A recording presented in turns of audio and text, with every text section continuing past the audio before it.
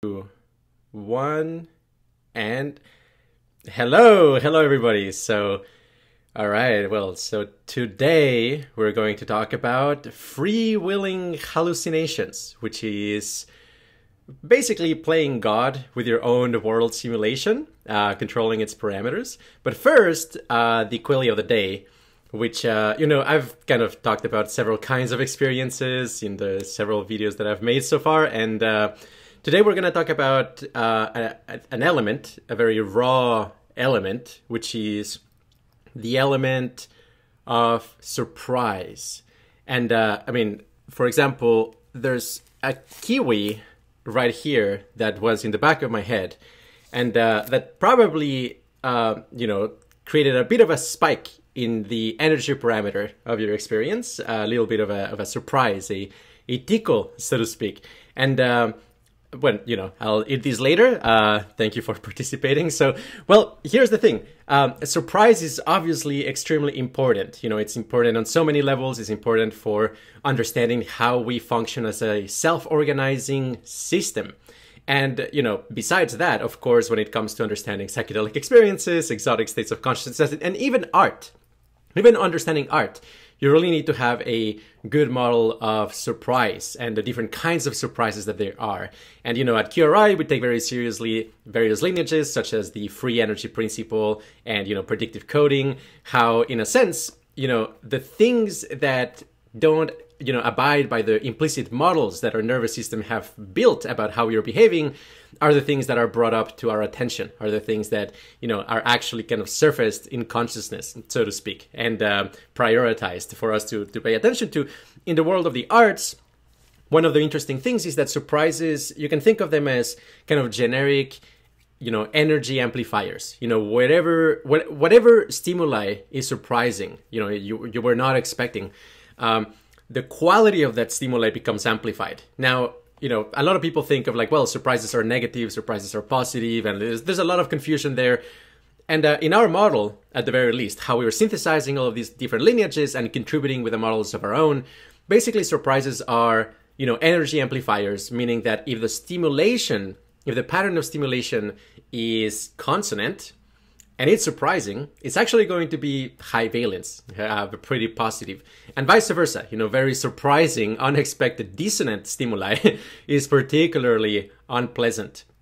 Likewise with other modalities, even cognitive dissonance, surprising cognitive dissonance and contradictions can be surprisingly unpleasant. Now, one of the interesting things too is that, surprise, has kind of a computational interpretation, which, is kind of like fleshed out in the free energy principle. And we think that ultimately there's going to be a deep correspondence between kind of this computational notion of energy and an actual physical energy, potentially stored into connectome-specific harmonic waves. Anyway, all of this is a rabbit hole. If you're interested, I highly recommend you read the essay that was published in Art Against Art, called Harmonic Society, where we go over basically all of these different models of art in, a lot of detail. But also we have one presentation that I gave. You can find it in my YouTube channel as well about, precisely these models of art, basically applying kind of cutting edge cognitive science and figuring out how it works with art and how to produce very high valence experiences that way, very healing, ideally. Okay, so on to the topic of the day. Now, I will connect it with surprise right now, but also towards the end. Everything hopefully will make sense. Why that is the query of the day today. So, but free-willing hallucinations are pretty surprising. So this is a phenomena. First of all, I saw it really kind of described in detail in this book called The Grand Illusion by Stephen Nehar. Stephen Nehar is a cognitive scientist. He has a wonderful website. It seems like he has like two life missions, which is A, spread the word of indirect realism about perception, that actually we live in some kind of like, bubble universe that is separate from, the actual physical universe that is being rendered and generated inside your brain, even though you are for the most part, we are implicitly under the illusion that we can perceive the world directly. So that's one thing that Stephen Lehart has like some wonderful insights about. He has some wonderful diagrams that explain how that plays out, and how it's so confusing, why we actually feel that we're perceiving the environment directly. Related to, Dan Hoffman. And, if you're interested in that stuff, that's, its own topic. But also Stephen Lehart talks about basically how you can understand a lot of phenomena in perception as the superposition of harmonic waves. It sounds very woo as well, but this connects pretty deeply with holographic principles. Basically how, in some sense, like a lot of the properties of your experience are holistic properties, which makes it, redundant in a sense. It's resilient against degradation. It has kind of this graceful degradation, just as a hologram. You can damage a hologram here and there, but it will not lose the overall picture. There's these interesting trade-offs between encoding something in the frequency domain and in the spatial domain, and how you can have like a spatially robust image, even though you're messing up spatially with the way in which it's encoding. So there's a lot of fascinating things like that.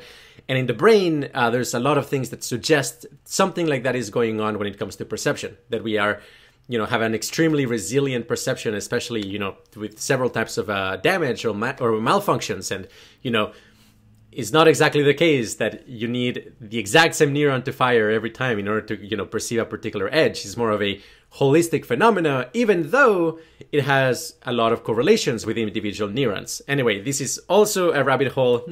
I will definitely delve into it further in the future. But I basically wanted to say that, okay, so like Stephen Lehart starts out with these, various models of the harmonic resonance theory of Gestalt principles of experience, these holistic holographic properties of consciousness. Again, not in a woo sense, in a very rigorous sense. And I encourage you to read his research. And then also in direct realism about perception. And one of the fascinating things is that in his book, The Grand Illusion, he details, how he arrived at these various principles based on a tremendous amount of, psychoactive experiences of all sorts, and also exotic experiences.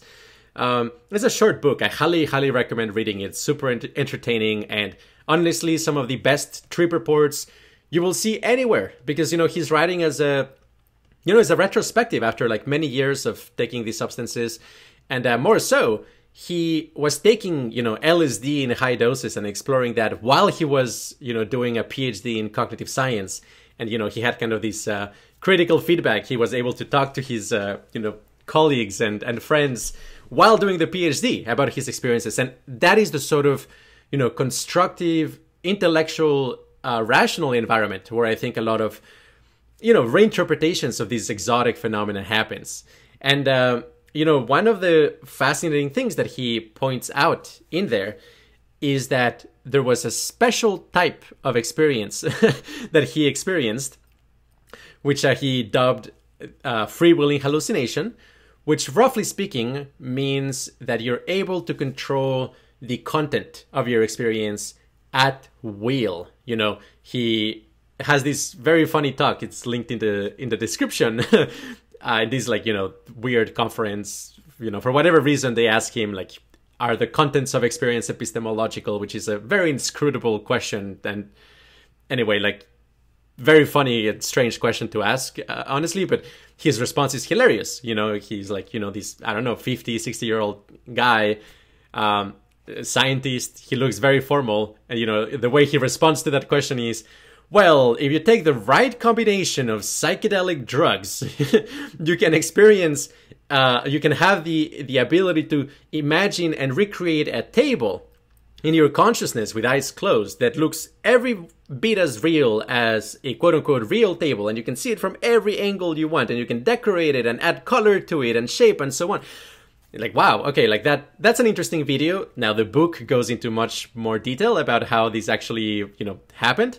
And I'm just gonna kind of share a little bit about the recipe for this. And the first time that this appears in his book, it's in the form of a DXM. In particular, substantial doses of DXM, probably about 500 milligrams or something in that range, not too much that you're so dissociated that you can't, you don't remember who you are or anything like that, but also like not mild enough that like this phenomena doesn't happen. There's kind of a sweet spot.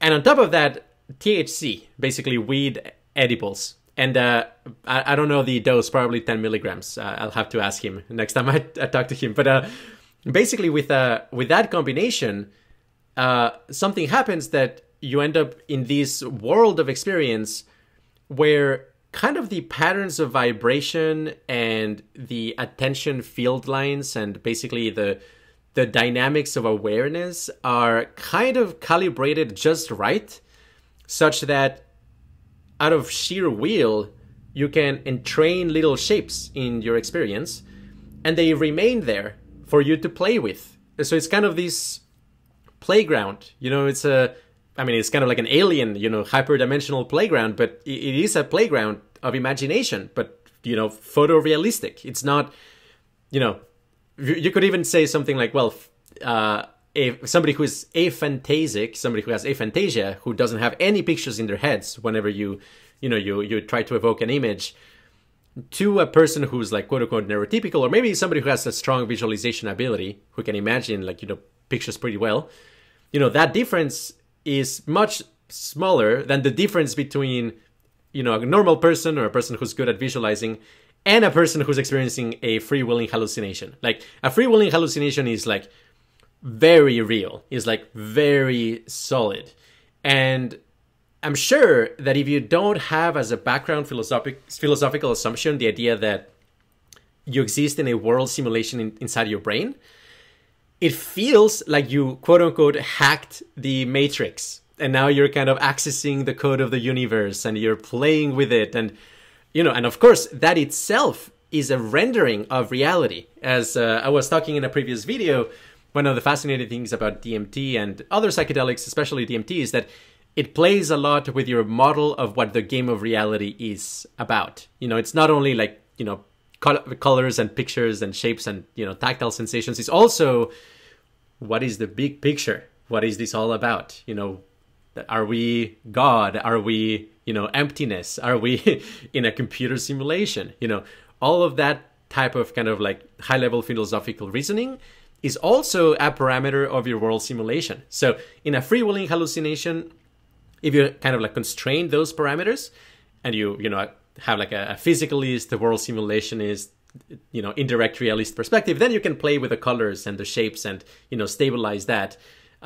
If you're not aware, that's what's kind of like going on, you will probably end up in this weird exploration of the state space that includes being super confused about the nature of reality as well. So that's something to keep in mind. If you replicate this experience. Now, it might be kind of dangerous potentially. I don't know, especially when it comes to like, your heart and blood pressure. Like, I don't know, DXM and weed combined does seem kind of probably like straining the system. Although, I don't know, being very pragmatic, if you are really serious about, replicating psychotic states, probably adding a little bit of, a relaxing agent on top of that. Like, I don't know, just suggesting, gabapentin, something in that space, the sort of thing that you should never take every day because the withdrawal is awful. In the right circumstances, maybe in combination with psychedelics, it can actually make the experience far more useful, far more like, not so much anxiety distracting you from exploring the phenomena of interest. Now, that's kind of like a rough and ready way of getting a free-willing hallucination. Later on in the book, he described a better recipe that works even better. And this, I have received a number of like reports from like, pretty smart psychonauts.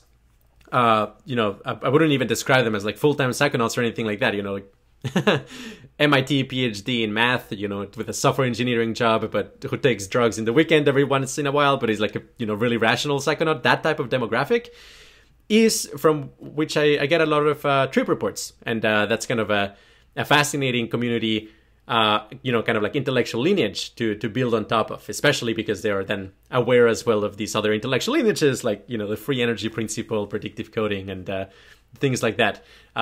Anyway, so from this type of demographic, I have received, confirmations that the combination of LSD, let's say like 100 to 200 micrograms, that range, together with like ketamine, roughly 50 to 100 milligrams, together with a little bit of THC, maybe 5-10 milligrams, generates very reliably what ends up being a free-wheeling hallucination. Now, I should definitely mention that, free-wheeling hallucinations, they're almost certainly a huge family. It's not like, oh, dang, you're in a free-wheeling hallucination, like now different rules apply. Like, no, well, there's kind of a continuum. In some states of consciousness, you can control maybe the emotional tone of the experience. Maybe in other states of consciousness, you can control the projective layout of the experience. That's an important parameter. Maybe in other states, you can control the, philosophizing high-level, conceptualization. But the LSD plus ketamine plus THC precisely dosed and timed. I guess the timing as well, I should mention. The reports were like something like waiting 3 hours after the LSD and then taking the ketamine, like 2 or 3 hours, the ketamine, and the THC after 1 hour, something like that. So that when you take the ketamine, you're experiencing the synergy between the LSD and the THC. Anyway, just putting the details out there. So that type of experience does have apparently a broad spectrum of control in that you can control the shape, the color, the texture, the orientation, the density, like how many things are happening. And this is one of the craziest things, you can also control agenthood. On DMT, usually it's very hard to control. It's very crazy. You get these like entities and like, chaotic sub-agent generation. And these free-wheeling hallucinations, on the other hand, is like, it's kind of an experienced editor. It's like, all right, let me create, a girlfriend or boyfriend or, I don't know, like a family. Let me create my custom mantis, DMT alien. And even though you're, on LSD and ketamine, like, whatever, like you can create these elaborate, bizarre, entities with the qualia of the other, the otherness. And you can amplify the qualia of feeling that it's an other. It's one of the things as well that, like, to a large extent, once you experience this sort of thing, it can kind of convince you that, oh, okay, the DMT entities weren't actually from another dimension. They were just like super highly overly expressing these like intense qualia of the other. And well, if you can control it and it's kind of like a dial that you can play with, then yeah, it's a different game altogether. And yeah, you realize, oh gosh, the world simulation goes very deep, as as you might think from the Matrix. The rabbit hole goes pretty deep. And in some sense, this is kind of like taking the red pill in the Matrix, except that rather than quote unquote realizing that you live in a computer simulation, you exist in a neuronal simulation by your brain. And for a lot of people, this is extraordinarily surprising. Now, I guess among a lot of people who I interact with, they tend to realize this pretty early on in their life. I was aware of these like around like the age of 10, kind of like realizing, oh yeah, actually all of this is happening inside a simulation inside of my brain, for a number of reasons. I think one of the hints actually was looking at a pencil in a glass of water and just seeing how it bent, and like, okay, clearly the pencil is not bending, the bending is happening, in the way the light is arranged. And that kind of suggested like, oh yeah, actually it's bending, quote unquote, in my world simulation. The term itself, kind of a world simulation, is something that I've got from David Pierce, who also talks a lot about how, yeah, I mean, how like you can explain a lot of crazy behavior from other people in terms of them just living in a different universe, really. I mean, like in a world simulation with very different parameters and phenomenal texture. Likewise, if you're on MDMA or something like that, and you feel, you love the world and the world loves you, and that's an inherent intrinsic quality of existence.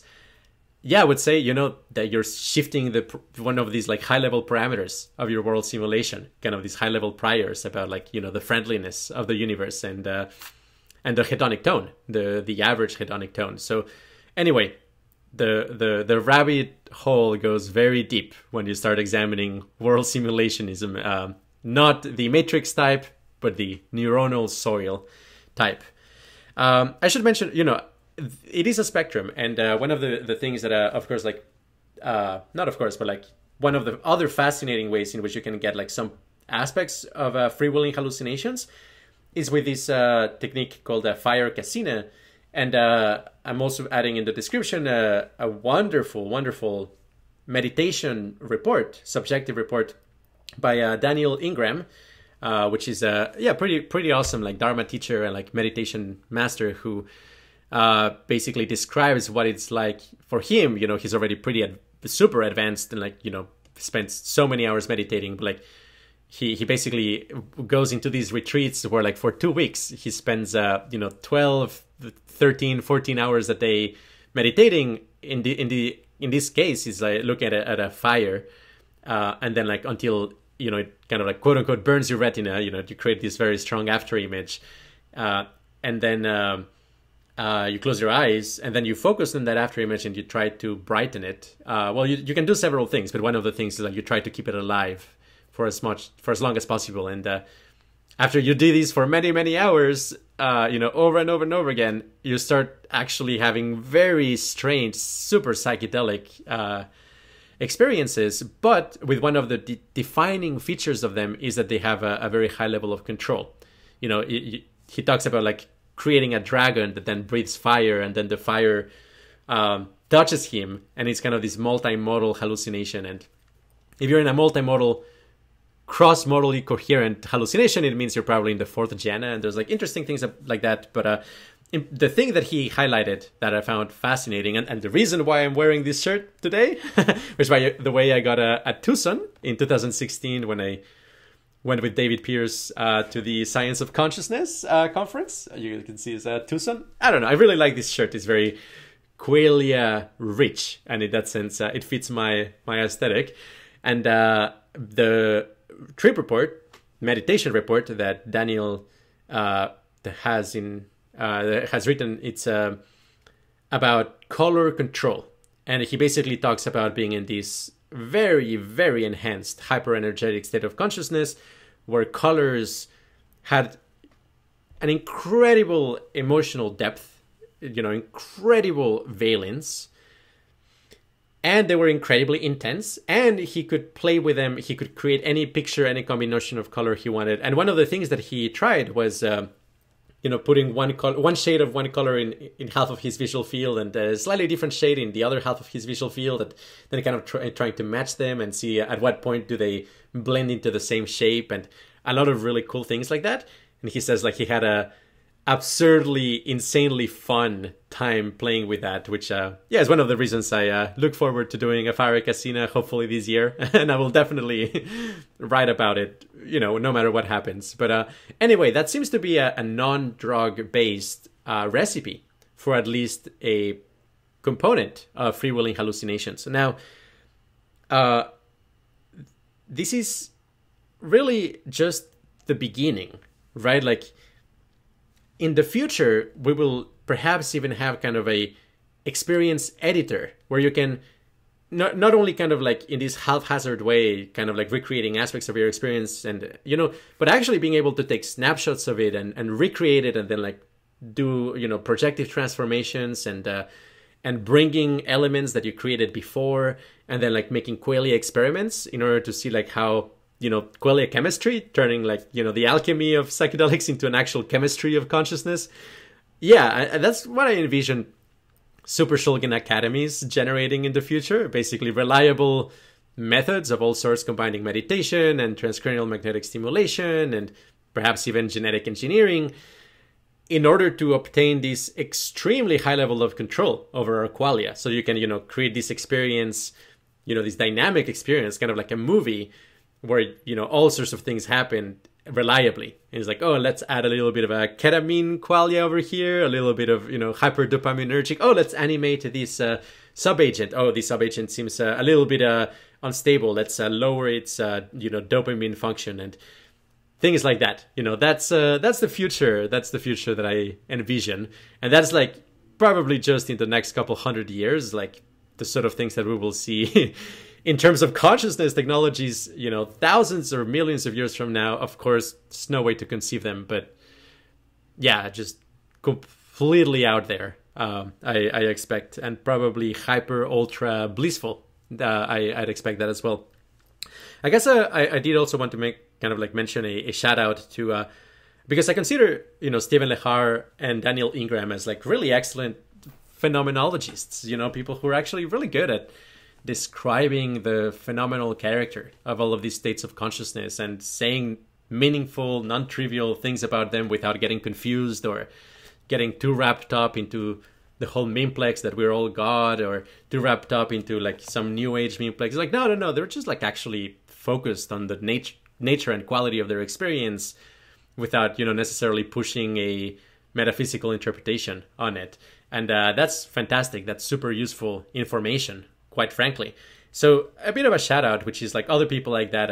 I really respect James Kent, who wrote Psychedelic Information Theory, also in the description of the video. Now, he doesn't talk about free-wheeling hallucinations, but he gets pretty close. And he also has like some recipes that produce maybe overwhelming experiences rather than particularly good experiences. I mean, I'm not even going to mention them because I don't want to encourage people to try them because they're probably just really unpleasant. But anyway, it's, actually a really good psychonaut, I would say, and very smart, very rational. And I guess like a new kid in the block, like junk bond trader, if you're there, like hi. I know he commented in one of my videos recently, but he started a YouTube channel recently, and honestly, his trip reports of DMT and LSD, 2CB and 4-ACO DMT, what else, mushrooms, really some of the best descriptions that I have encountered, even though it's like, this random YouTube video from somebody who doesn't, I don't know his academic credentials, but like, it doesn't matter. His phenomenology is like top notch. And I definitely want to encourage more people to kind of follow that tradition of just very clearly articulate, every surprising element of a strange experience so that we can create a vocabulary for all of these. I guess a couple more things about freewheeling hallucinations, which is there's this entire notion of like, okay, what is the information content of an experience? And something that, at QRI we have considered for quite a while as perhaps like the gold standard of what a zero information state of consciousness might be, would be kind of a peak 5-MeO DMT state where the space and phenomenal space and time are completely smooth. There's no multiplication of subagents. It's not a chaotic process. It's a perfectly repeating infinite lattice. It's not infinite.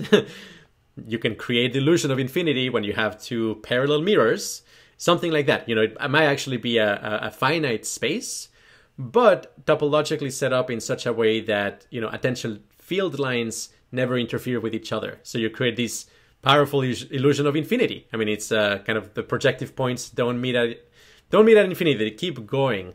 And that for sure confuses the heck out of you. It makes you feel that you went into an infinite dimension. Again, maybe you went into a infinite reflection mirror dimension, which still has finite space that feels infinite. Now, something that will absolutely grant anybody who talks about like, oh, that infinity was very profound, is that the valence of that experience is, insane. It's like the most blissful light and space, and the creaminess. It's kind of like being kissed by God, so to speak. It's just perfect, perfect states of consciousness. And in that sense, they may become kind of the gold standard for, a zero information state of consciousness. And in that sense, you may be able to tell, using metaphors from computer science and information theory, you may be able to tell the quote-unquote Kolmogorov of complexity or the KL divergence. You can look this up. But basically, ways of telling how much information there is in an experience as a function of the edit distance from the 5-MeO DMT state. And this actually is kind of a way of formalizing a lot of these spiritual tropes where, you take LSD or whatever, you become God, you realize that you're God, this infinite, pure, unconditioned light, which, yeah, it's a state of consciousness, very valuable. And then as you come down, it kind of like you descend into like more specifics and more specifics until you're kind of in planet Earth, and then you're like an animal, and then you're a human, and then you're a particular human, and then a human in your particular context, and then it's you. Yeah, that's kind of like you had this pure, boundless, symmetrical state of consciousness, and you're adding symmetry breaking operations to it slowly until it crumbles up exactly in the right shape that constitutes who or what you are. So in that sense, if we create kind of an experience editor, you can in some sense like quantify the distance between any two experiences in terms of, roughly what is the shortest path, which, because of the hyperbolic nature of state spaces like that, for the most part is going to typically be very close to like, becoming quote unquote God, becoming this pure consciousness, zero information, and then doing a kind of a turn and then moving towards the other experience. That's just because, in hyperbolic space, yeah, oftentimes like the shortest path is through the center. So like, yeah, I expect, for a lot of experiences, the shortest path between, us and those experiences are going to be through the pure consciousness state. Not for all of them, from one moment to the next, the edit distance might not be that large. You can probably, recreate the experience you're having right now with slight alterations relative to the experience you were having 10 seconds ago. Okay, so that's information content. I expect like, information theory is about message passing. Tononi and his integrated information theory is finally about kind of intrinsic information in states. I think there's going to be completely new revolution on information theory, but it's going to be about basically the information of consciousness, of different states of consciousness. And it's going to be a super interesting, highly technical field. Right now, it sounds like this is all hippie, new age, whatever. It's like, no, there's going to be some super hardcore equations. And more so because for the most part, information can be physicalized. Yeah, that's also going to be ultimately connected with the fundamental attractors in the fields of reality. So anyway, I'm just hinting at this. Maybe this is not even going to happen before I die. But hey, 23rd century YouTube watchers, I told you that was going to happen. Okay, so the last few things for free-wheeling hallucinations is that this dopaminergic drive kind of you can animate agents on a free-wheeling hallucination. Is not just like objects.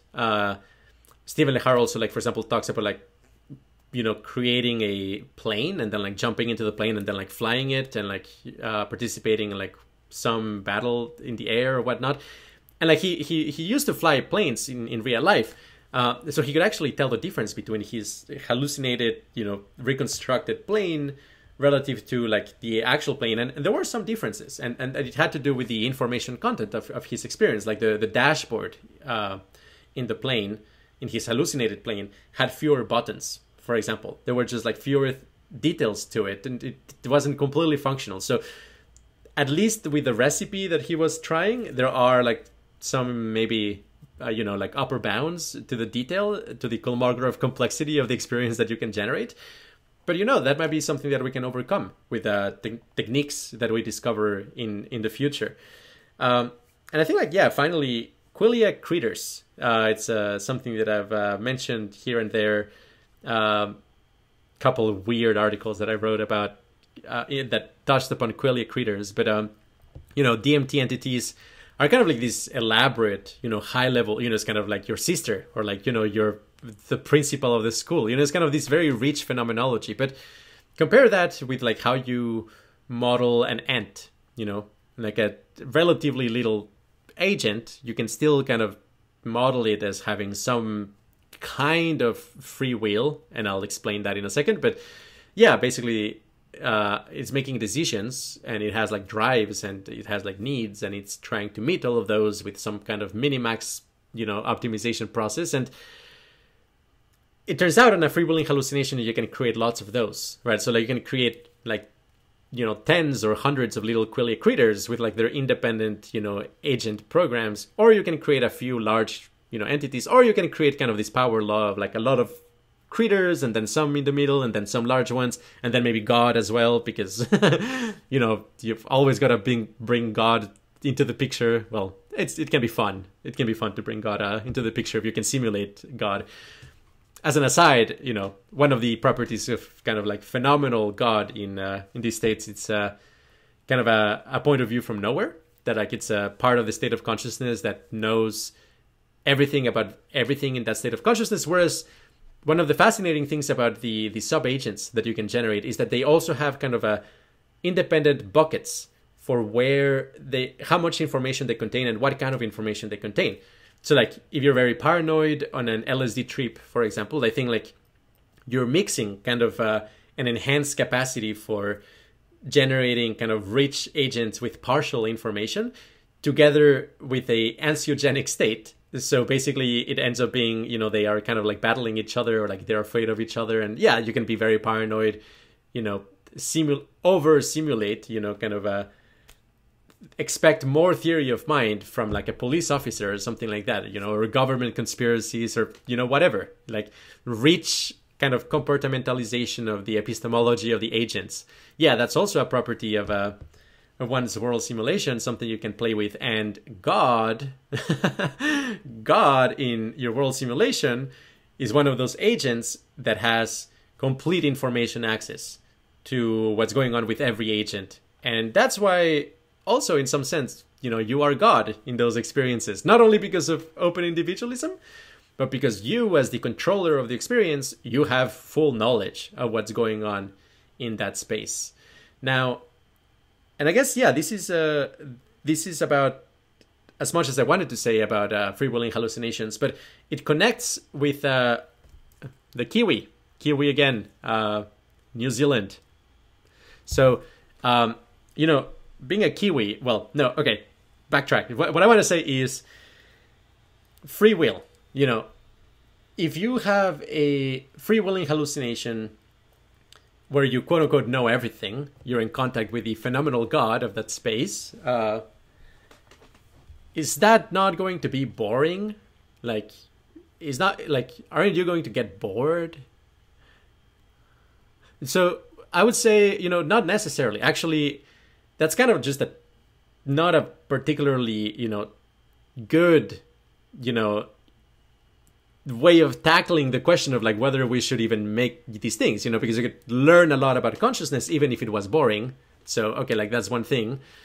But then also boredom is highly connected with like low valence. So if you're in an ecstatic free-willing hallucination, even if you know everything in it, you're not going to get bored in the sense, the meaning of the word boredom refers to a particular set of qualia, and that tends to have a negative valence. So in that sense, yeah, the very meaning of boredom may go out the window if you're in an ecstatic, high hedonic tone, trippy, free-willing hallucination. But I would like to say that, like, okay, even if we deeply care, we're not going to do anything that will get us bored, and we need novelty, and we have kind of this obsession with new information because, maybe new information is intrinsically valuable or whatever.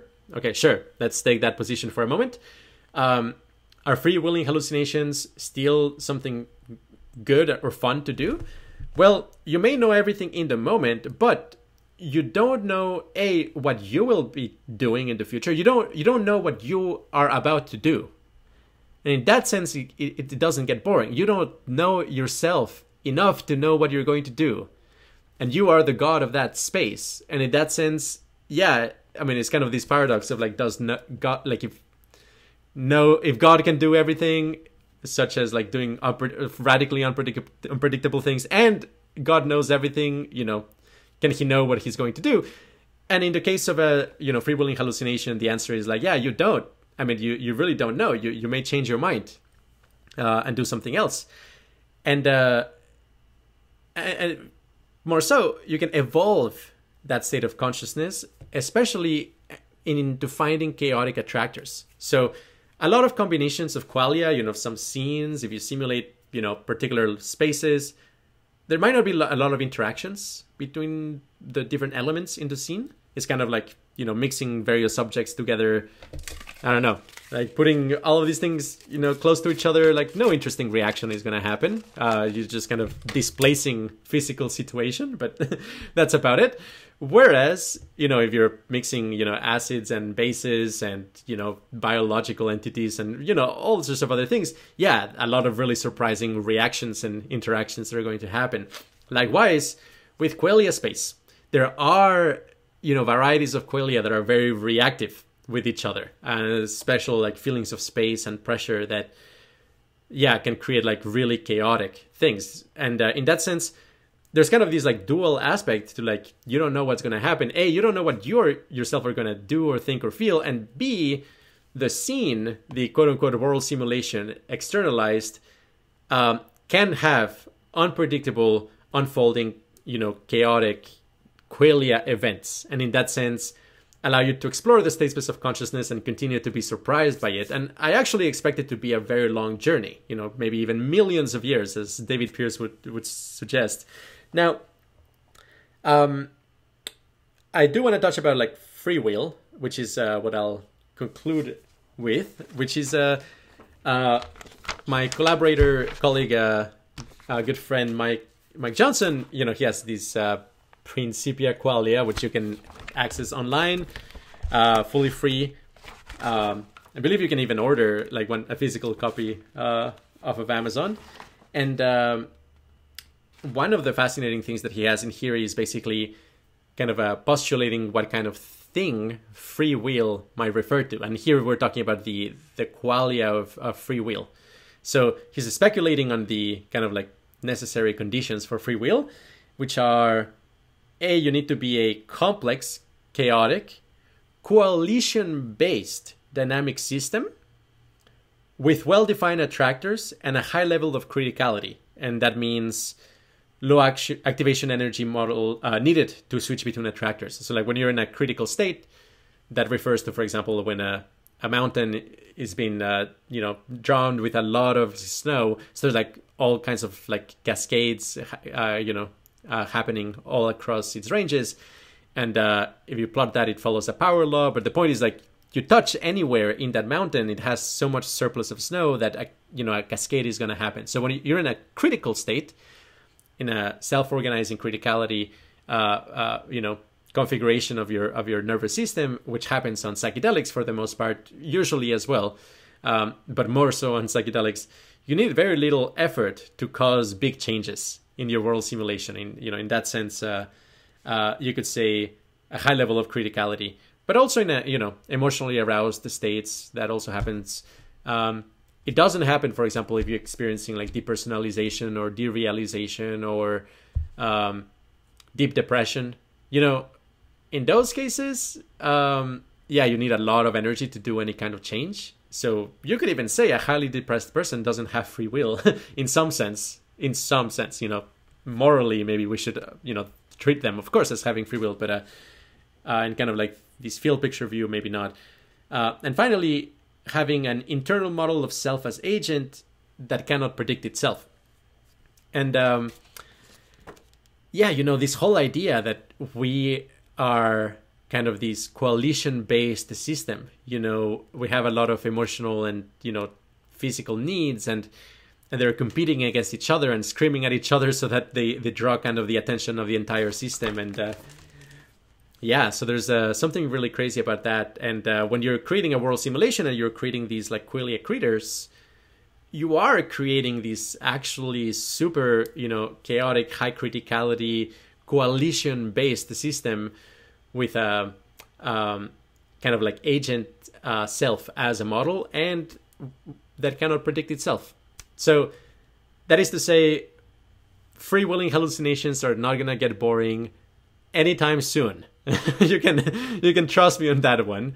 And they're almost certainly far more entertaining than, even the most entertaining show or game you could possibly play.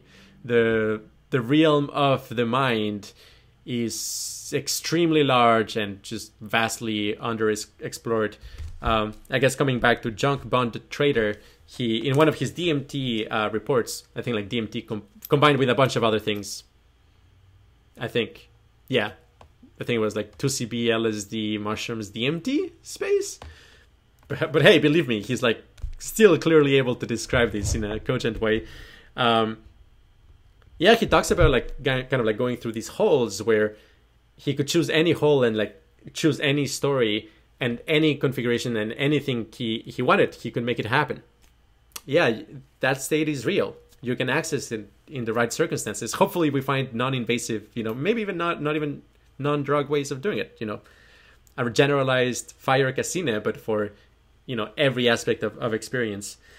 And as a final comment, I want to recommend a really fun and pretty, cute, but also, mind-expanding essay by Andrew Zuckerman about super free will, which is, hey, if you were to extend, the properties that give rise to the phenomenology and, the computational properties of free will, yeah, you could in principle acquire super free will. And maybe, from the point of view of a super free will agent that has like so many displayed options at its service, with kind of the potent, it's not only like, oh, I have like these 17 possible careers I could do, but it's also like, oh, and I'm super ultra motivated to do any one of them. So it's not, basically something like that, like hyper motivated, super ultra breadth of options, and also kind of like big depth of exploration.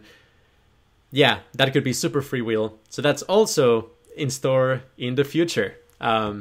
So yeah, because right now I think our free will is pretty deficient. We don't really have that many options. I feel like concluding with something random to show to myself and others that I have free will. But all right, so a little bit of a tea.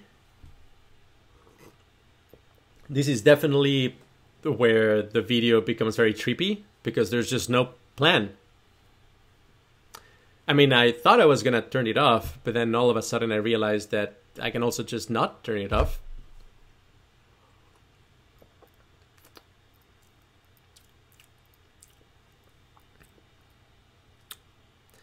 Yeah, they have chamomile tea. One of the interesting things about chamomile apparently is that it does have like some really powerful sedatives with an extremely long half-life.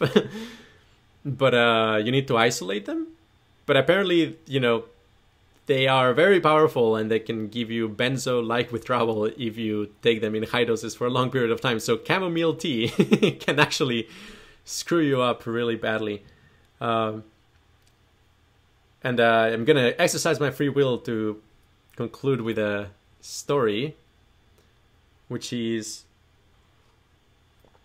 that, my mom says everything, according to science, everything will kill you. I mean, she cares about probabilities still, but she jokes about the fact that anything that we think is totally safe is like, the other day is like, oh, it turns out like licorice, these like, universally consumed candy in Iceland, in other parts of the world as well, causes birth defects and reduces the IQ of your baby if you eat it during pregnancy. It turns out licorice is terrible, according to science. Well, chamomile tea, she used to joke like, well, someday they're gonna figure out that chamomile causes cancer, and like I'm gonna tell you I told you so. And I was reading the other day, and apparently coumarin is one of the ingredients of chamomile, which is produces cancer, as it turns out, in high doses, and maybe in some of your organs, maybe it doesn't have enough, but. And also, so many perfumes have like coumarin in them, like, but in tiny doses. And that's also why I don't put it in my skin. I put it in my t-shirt. I'm noticing too now that by telling the story, my free will has kind of gone a little bit down, because these are thoughts that I have already thought of. Yeah. So back to free will. All right, let's end this. Goodbye. Thanks.